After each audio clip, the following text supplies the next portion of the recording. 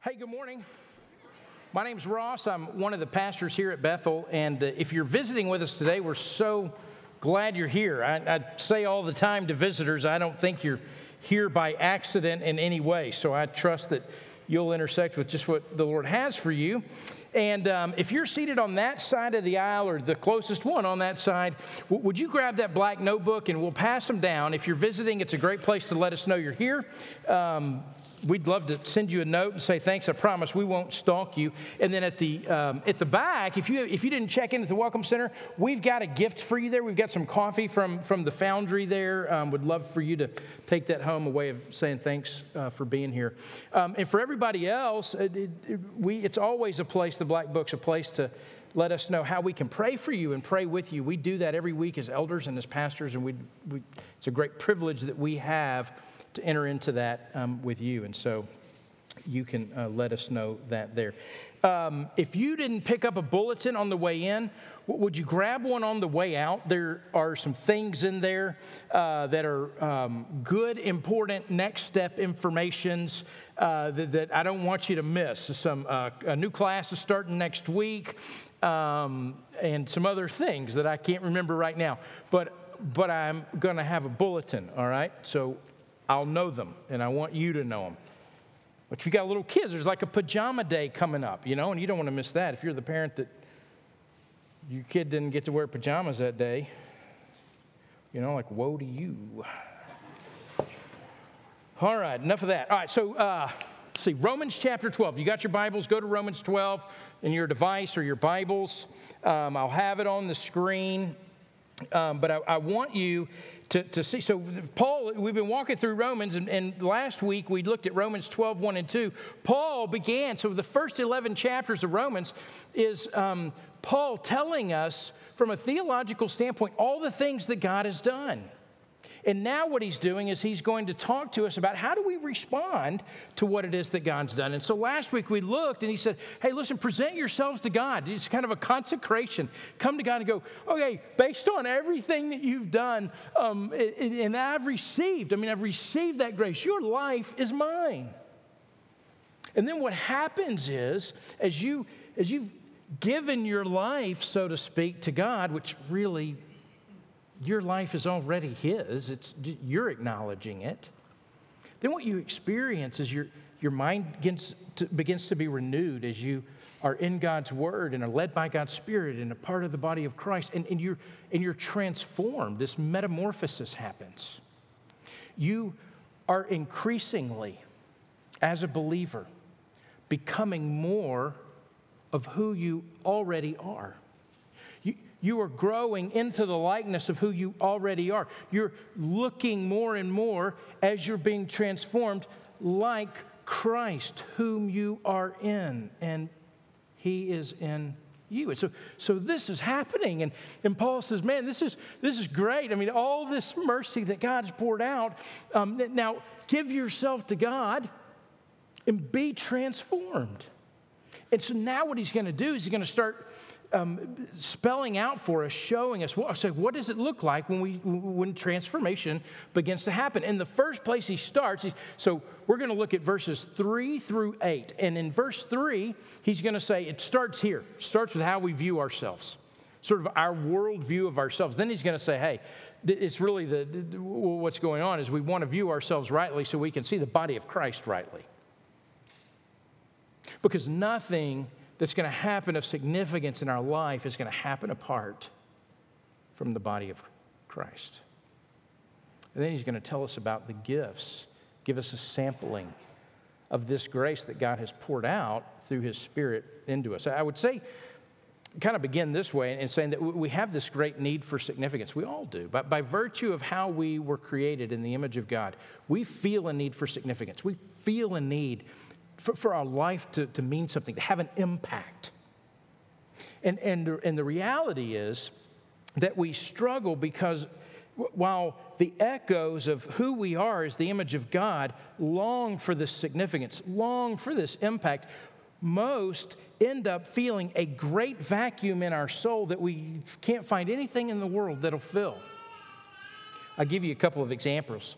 Robert Oppenheimer, the great physicist of the last century and director of Los Alamos, one of the inventors of the atomic bomb, ended up going to Princeton later as a director of the Institute of Advanced Studies, and he won award after award after award. And in 1966, towards the kind of end of the height of his career, he wrote these words. He said, "I am a complete failure."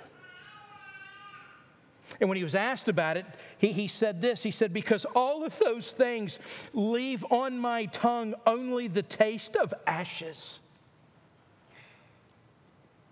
You can go 200 years before Oppenheimer to a man that held more important public offices than anybody in the history of the United States. He was president, senator, congressman, foreign minister, various other important capacities. John Quincy Adams, at the age of 70, wrote, "My whole life has been a succession of disappointments. I can scarcely recollect a single instance of success in anything that I've undertaken."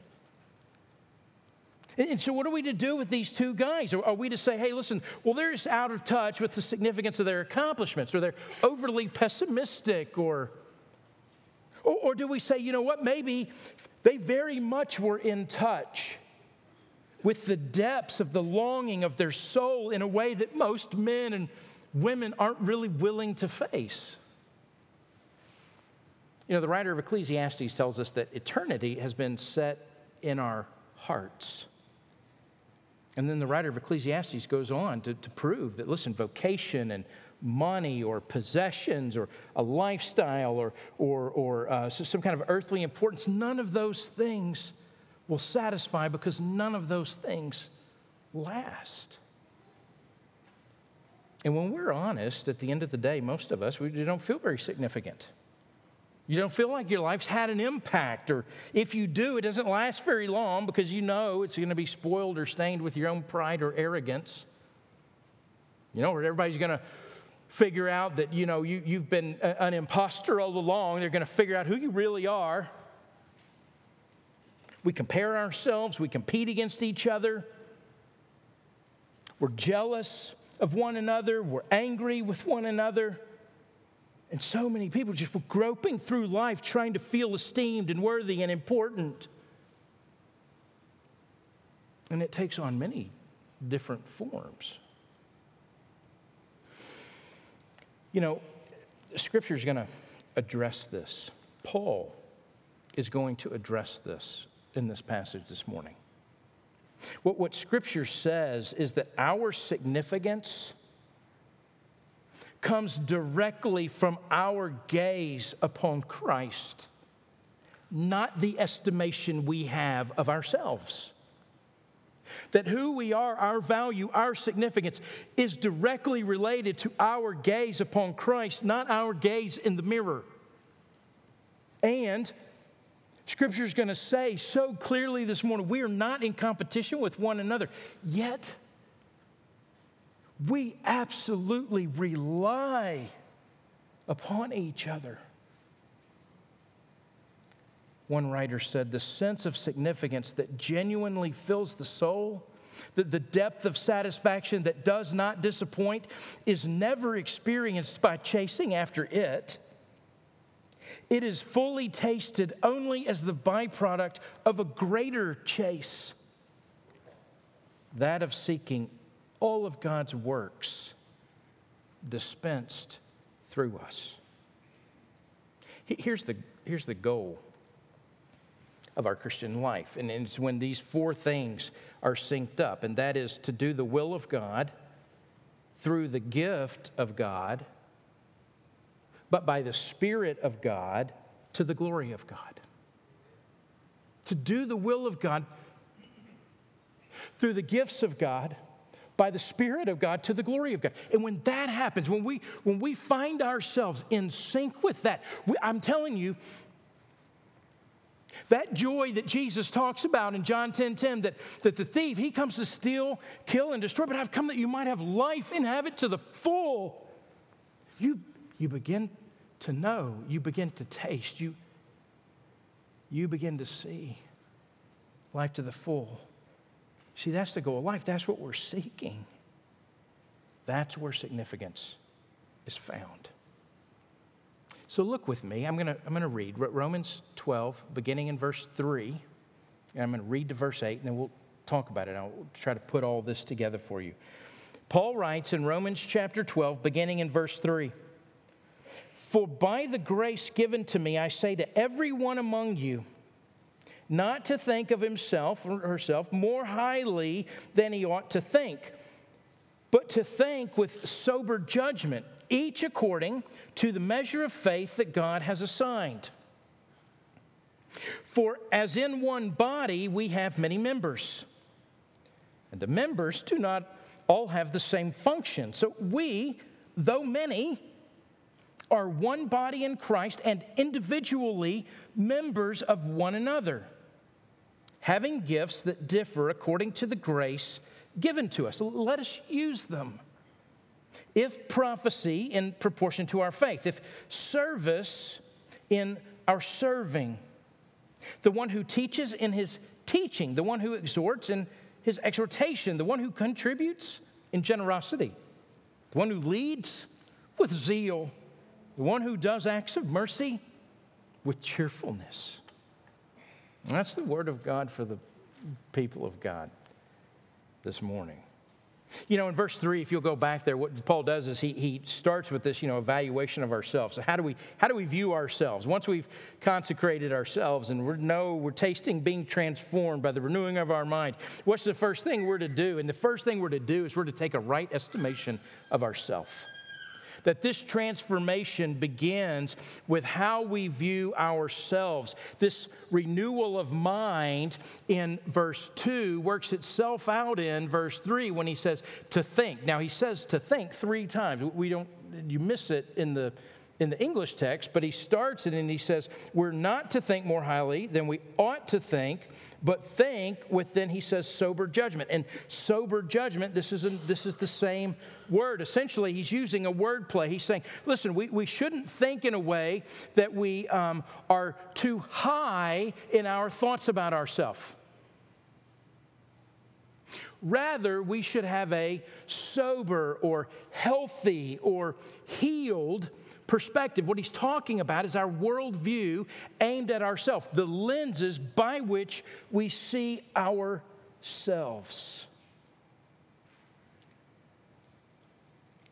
To think more highly means to be prideful or to have an inflated view, looking down from above. C.S. Lewis said, a proud man's always looking down on things and people.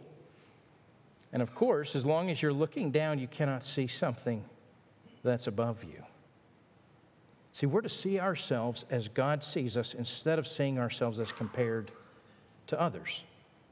That thinking rightly, so that if we think rightly, pride and arrogance get drained from our life, and thinking rightly fills us with this humility. And humility is not thinking less of yourself, it's thinking about yourself less. And humility exists only in the presence of God. And thinking rightly prepares you. As you think rightly about yourself, you're able now to see those around you with the right view. You're able to see those around you and value them and honor them.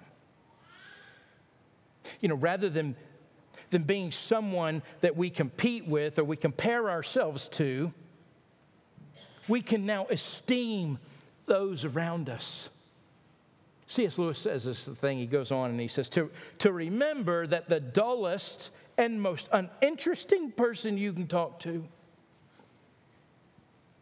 may one day prove to be a creature which, if you saw now, you would be strongly tempted to worship. What he means is if we could catch the glimpse of the glorified person seated on our aisle or in front of us or behind us, if we could see them in their glorified state as they've taken hold of the beauty of Christ face to face, we'd be tempted. We'd be tempted to fall down and worship. See, when we see ourselves rightly, we can begin to see those around us rightly. We can begin to see, hey, listen, my life is not apart from you. My life is interwoven with you. I'm not in competition with you. I'm not comparing myself with you. I esteem you and honor you and desire and look for and feel the urges by the Holy Spirit to seek to build you up, because that's what I was created for. He says, each according to the measure of faith that God's assigned. We can think rightly with a sound mind because of the standard by which we now measure. We do not measure the things we do by our own standards. We measure everything in our life by the standard of Jesus. It is not the greatness of something that we have done. It is the measure, the standard by which it is measured, and that is Jesus. Anything we measure in our life and we conclude that we somehow were the source of what's being measured, we can be certain that is going to burn up. So it doesn't matter how impressive something looks. If it was in your own strength, it's going on the flame, and everything that goes on the flame becomes ash. And Paul wants us to get this right, to see clearly, because he wants us to see how it is we're to relate with one another. And we can't do that if we haven't been drained from the pride that so naturally comes to us. So look at what he says in verse 4. So having done that, now he says this, for as in one body, and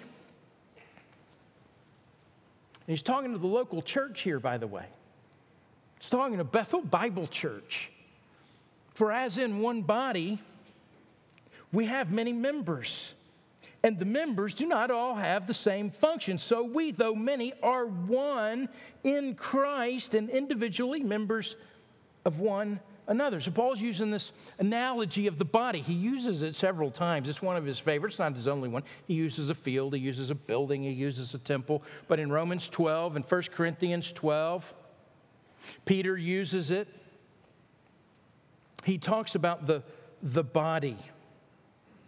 And he says we're one body. We have many members. We're one and we're many. And to be one and at the same time to be many means there has to be unity. We come together. We get along. It tells us we're unique individually, members one of another. One, many, unique, dependent, interdependent. What Paul is saying, listen, this is going to feel radical to you.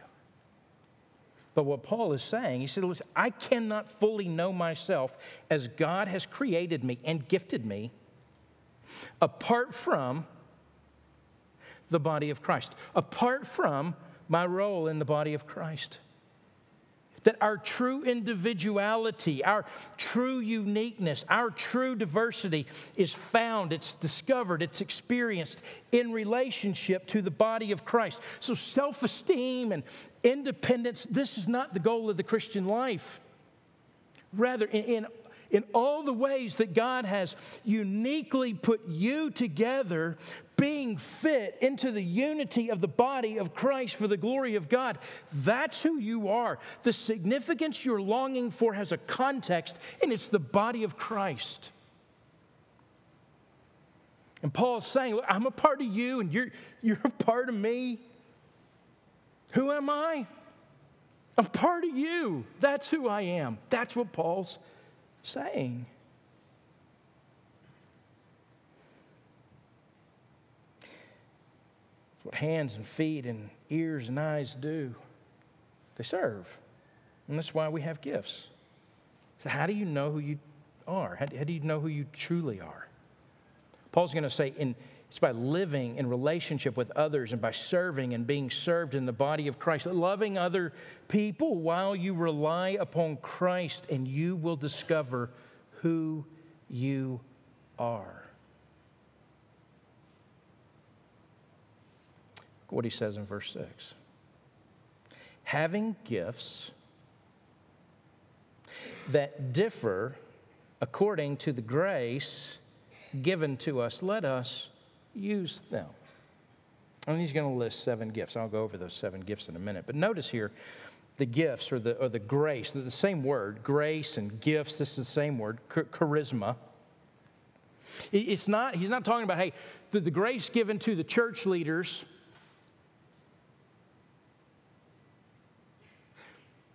to do the ministry that you show up for. That's not what he's saying.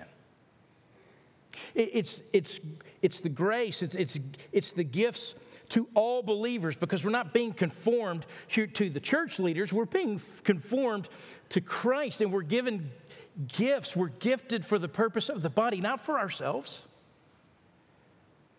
And we're talking about this harmony that is afforded and is operated by this diversity of each of our gifts. The difference of the gifts does not determine the value of the gifts. The difference of value is determined only by the individual's use of it in the body. Let us use them. That's what they're for.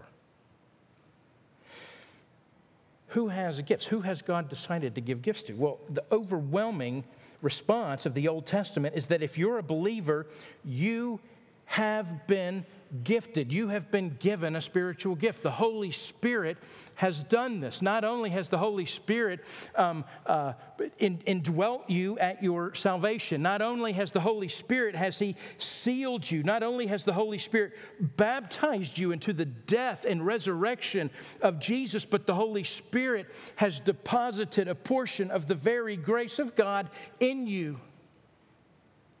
Ephesians 4:7, grace was given to each of us according to the measure of Christ's gift. 1 Peter 4:10, as each has received a gift. 1 Corinthians 12:7, to each is given the manifestation of the Spirit for the common good. Here Paul says, having gifts that differ according to the grace given to us, let us use them.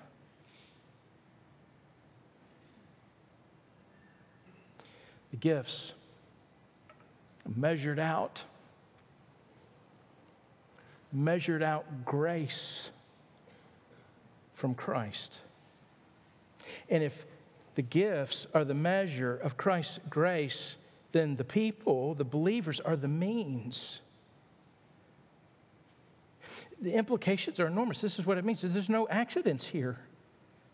There's no one in this room, if you're a believer.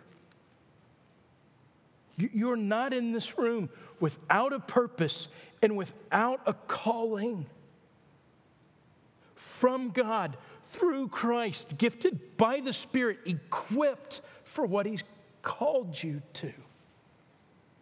No one in this room, if you're a believer, are you without a calling? Are you without a purpose? And are you without being equipped for that? See, I think the reason so many believers are bored is because there's so much more to this life. You've been saved and gifted by Jesus. And because of that, you're never going to be satisfied with anything less than engaging what is eternal, what is going to last forever. We spend so much of our time on stuff that's going to burn up. We've been equipped and gifted, created new to live for, to be a vital participant in what is eternal. And so there's this diversity of gifts that contribute to the unity of the body. Unity of the body, when used rightly, it's different gifts, and it's all the same source and for this unified purpose. One guy wrote, he said, 2 things that you can't do alone in this life. 1, be married. And the other, be a Christian. You can't do those things alone. So everyone has a gift. Those gifts are different. Gifts are given for the purpose of bringing unity to the church, building up the body of the church. The gifts aren't the same. We're not called to be exactly alike. We contribute the way God's designed us and gifted us and preserving this unity and building up this body. You've been given a gift that's not for you. It's for everybody around you. And we come together and we fit together like this glorious, divine puzzle that God has crafted each piece. Here's what a gift is not. Let me say this, and then we'll talk about the 7 gifts. A gift is not a place of service. So a spiritual gift is not primarily a place of service. The gift is the ability, not where the ability is exercised. So here's what you can't say, or what you shouldn't say anyway. It's not to say, I don't have the gift of nursery. So that wouldn't be right. I mean, the truth is, whatever your gift is can be applied in a myriad of different settings and contexts.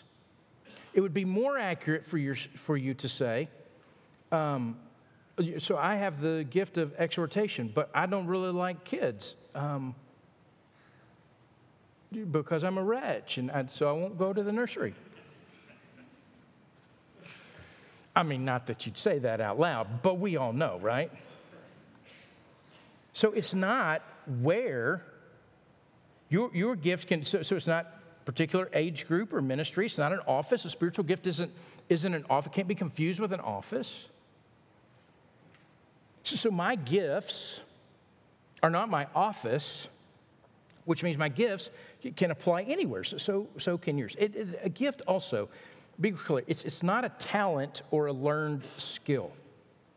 I mean, what we're talking about is something supernatural given by God.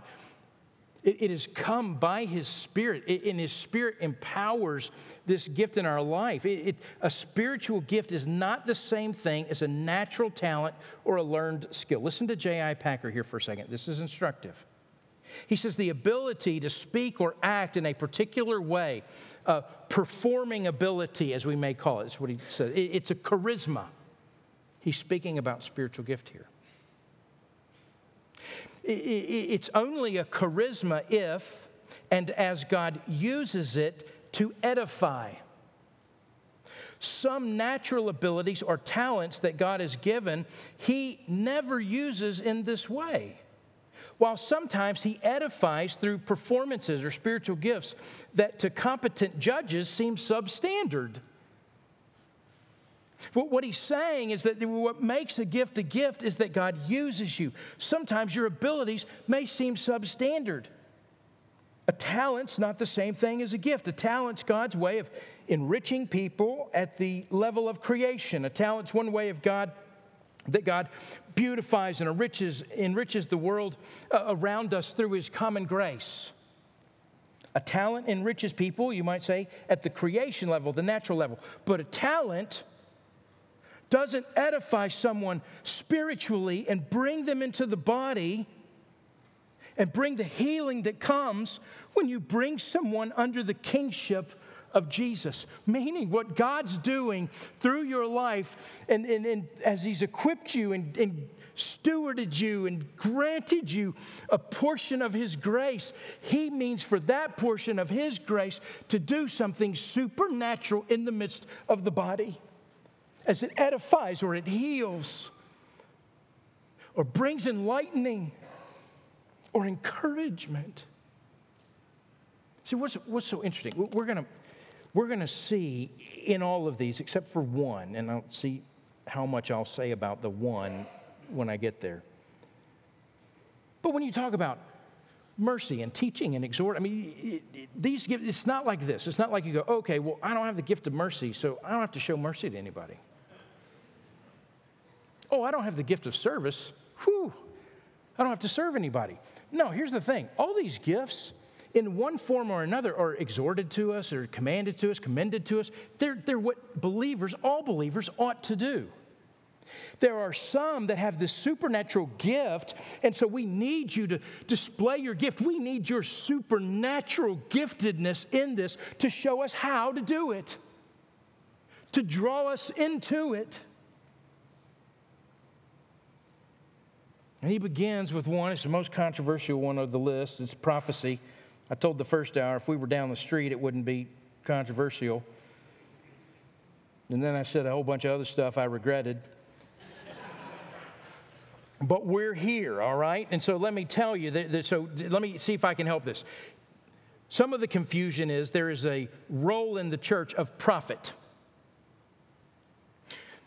that harkens back to the Old Testament, when the Old Testament prophets would speak for God in the midst of the godless nation, calling them back to God's word and warning them with a future that was to come. So in the New Testament, what you have in the New Testament is so clear. The role of prophet was a foundational gift, and it went away after the New Testament was complete. It didn't pass on to the church. Now, the gift of prophecy, sometimes we talk about foretelling, like telling the future. I don't think that is at play in the gift of prophecy. There's no reason for it. What we have is God's word. We do not have extra biblical revelation from God. But we do have forthtelling. I might say it this way. It's revealed truth in a manner that convicts and builds up the hearer. It penetrates the issues in society. It confronts society with the word of God. In fact, 1 Corinthians 14:3 defines prophecy for us as upbuilding, encouragement, consolation. And he says it's supposed to be done in proportion to our faith, which means the prophet, or the one who has the gift of prophecy, should not go beyond the insight that God has given. No matter how you define it, prophecy, there are a few things I'd say. One, it is not above, nor does it supersede God's word. Whatever is spoken should be weighed and judged against God's word. It is not a substitute or an addition or an appendix. It is absolutely in accord with God's word. Now, let me just say this, because I have had people that have seen me do this out in the foyer. I'm going to be sorry. That's all right. We'll move on. You'll forget about this. But every now and then somebody will show up, and typically it's a visitor, all right? And they'll show up, and I can see they got prophecy eyes, and they want to come speak a word of the Lord over me. And I don't know these people from Adam. And sometimes it just creates this uncomfortable thing. I had this lady say, I was never so uncomfortable in my whole life. I have been. But they'll say, I get this word of the Lord. I want to speak this thing over. I'm like, stop. I don't want to hear it. I don't know who you are. You could be a demon for all I know. That was the uncomfortable part. But I mean it. I don't know that person. And I don't want that on me. And in my mind, I don't want that. It is something that's spoken to build up the body, which means you've got to be one who's part of the many. Individual members of each other. And it's not telling the future of things to come. It is cutting through today with the truth of God's word. Okay. It is all easier now. All right, service. All service also is the same word for ministry, which is the same word that deacon comes from. Carries the idea of compassionate love towards the needs and the needy in the body of Christ. And once it's everything done in compassionate love is a ministry, it's a service. But notice, duty, it's my duty, it's my obligation. That's not part of the language. All of this is an overflow of grace. Feel impelled. And there's a gift. There's some of you have the gift of service. We need you to serve in a way that we can follow. You set the standard that we benefit from it in a supernatural way, so it just this ripple effect into the body. Teaching. It's the communication of not, you facilitate learning. So sometimes it speaks to the outcome is a changed mind. Here's what I'd say about teaching. Some of you have the gift of teaching. My prayer is that all of you would find opportunities to teach, though. Whether in your home to your children or at the coffee shop, and you go, hey, listen, I don't know if I can explain this very well. Man, I was just spending time with the Lord the last couple of days, and I saw this thing, and I don't even know if it makes sense to you, but I want to tell you about it. And that we would be doing that with one another. My prayer is that all of us, that the overflow of what God's doing, as we see God more clearly and know that and experience the love of Christ, the grace of Christ in our life more, that we'd share that with each other. See, the goal is not using of our gifts. The goal is the unity, the building up that the using of our gifts creates. And it takes the focus off of us, puts the focus on the body, the building up of the body. And we don't then evaluate our gifts in light of other gifts or other people with gifts. We evaluate them in light of Christ, the giver. No one gift is more important than any other gift. No measure of any gift is more important than the measure of any other gift. God's designed, all of it is vital. It's your calling, your purpose, what you're equipped for. He goes on to talk about exhortation, to aid and comfort and encourage and to come alongside. And there are believers that are especially supernaturally gifted to do this. Talks about contributing or giving. I love people who have the gift of giving. So I'm called to give. It's my privilege to give. I'm invited to give. I'm commanded to give. And then there are those that have the gift of giving, and that spurs me on. That spurs my joy in the giving. So that I don't give out of duty, but I give out of joy, out of gladness. And it's those that have the gift of giving that help me with that. Chuck Swindoll said this. He said, while all believers are instructed to be generous, these people look for opportunities to give, offering what they have beyond normal measure. Sometimes they're wealthy. More often, they're just people with average means who give of their money and time and energy and expertise in extraordinary ways. Gifted givers don't want bronze plaques, buildings named after them. There's nothing particularly wrong with either of those, but supernatural givers don't want all that attention. They prefer anonymity. They see a need and they seek to meet the need. Some of you are gifted by God to be givers. We need you for our joy. There's leadership, to lead, which is also this funny word. If you look most of you have your footnote in your Bible that says also to give aid. So, it's active in helping. It's not lording over leadership. It's kind of underneath leadership where you're supporting and giving aid and encouraging, pointing a direction. Some of you have the gift of leadership, and we need you. We need you in the nursery, and we need you as a greeter. And we need you to serve us by helping at the hospital or serving the youth. We need all these gifts everywhere.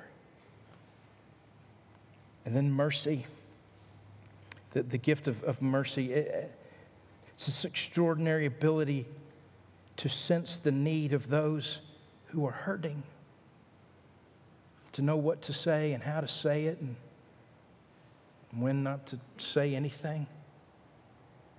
I love being with somebody at the hospital or at hospice or When somebody's home and all of a sudden you realize, oh man, I'm with somebody who has the gift of mercy. They know what to say.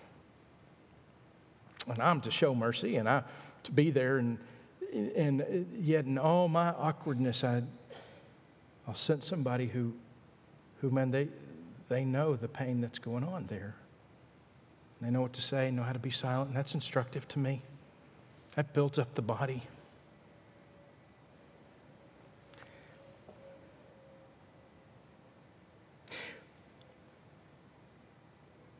You have gifts. You're to use them. We can't be who we are without them. You'll never experience who you are apart from this body of Christ. Notice the last three descriptions of those gifts.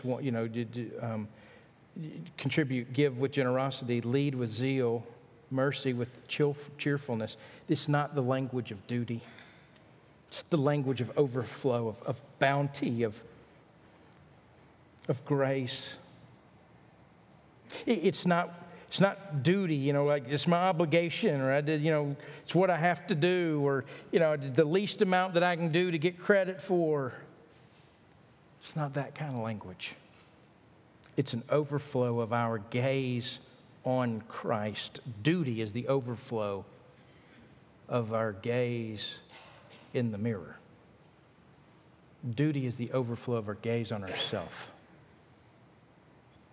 Here's the deal. I'm a member of you. You're a member of me, not out of duty, but out of grace. The overflow of his bounty to us.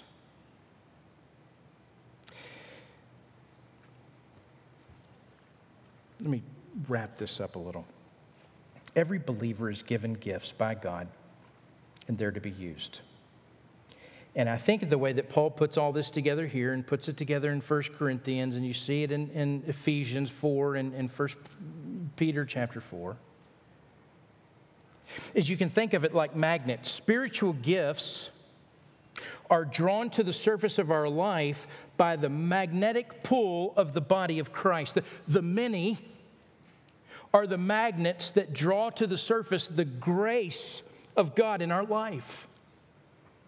The more isolated and insulated we become from other people, the gifts that God has given us lie dormant. See, apart from the body of Christ, spiritual gifts are meaningless. God's given you desires that can only be met in the midst of the body of Christ in the local church with all its blemishes. So I hear people say, you've heard people say, I don't need to be part of the church to be a Christian. And I say, okay. But every one of those orphan Christians I've met, none of them are happy. They're all bitter. They're all mad at something. See, what the problem is, too many Christians have wintered themselves. And the fruit of their life remains dormant. Listen, if we're being honest about the church, we like our space, right? We like order. We've worked hard to create order in our life, and we don't want that messed up with messiness, and people are messy, and suffering's messy, and too many people have taken the road of insulating themselves. But listen, and I don't fully understand this, but Paul's going to give us a picture of it through the rest of Romans, and read 1 Corinthians, and read 2 Corinthians, and read Colossians, and the messiness is part of the beauty. The church, the local church, is God's idea. The church is the bride of Christ. And listen, what God could do in the blink of an eye, what he could do with the whisper of a word, he's delegated, he's entrusted, he's stewarded to the body of Christ, imperfect and inefficient, in progress, slow, blundering. Philip Yancey tells this great story in his book called the church, why bother? It's a short little book. I commend it to you if you're looking for something to read. But he tells the story of a composer, Igor Stravinsky, and he once wrote a new piece that contained a difficult violin passage. After several weeks of rehearsal, the solo violinist came to Stravinsky and said that he couldn't play it, that he'd given it his best effort and found that the passage was too difficult, even unplayable. And Stravinsky replied, "Well, I understand that. What I'm after is the sound of someone trying to play it."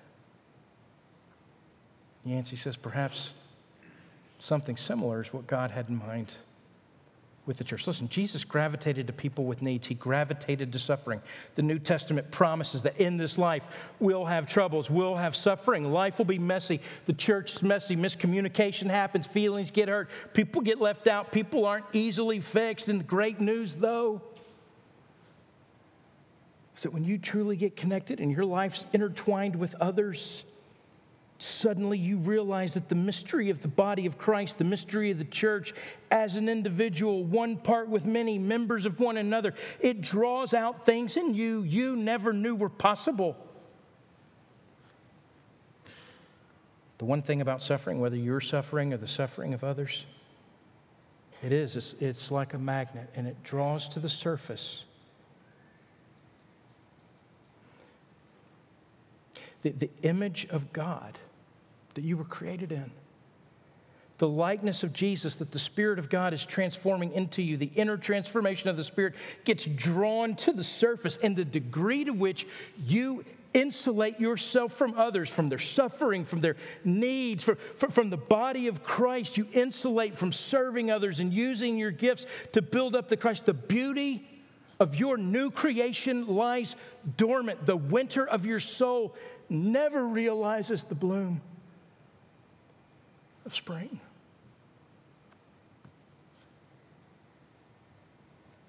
And all of a sudden you see, oh yeah, step in here.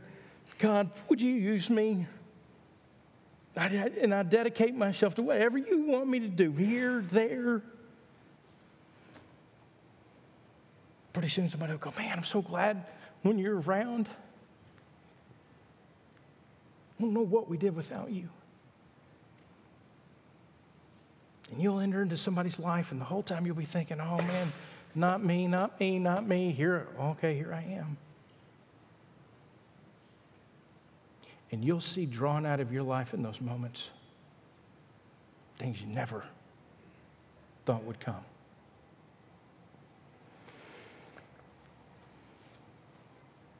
If you are looking for significance in your life, the first thing I want to offer is, listen, the first thing to do is that you got to come to Christ.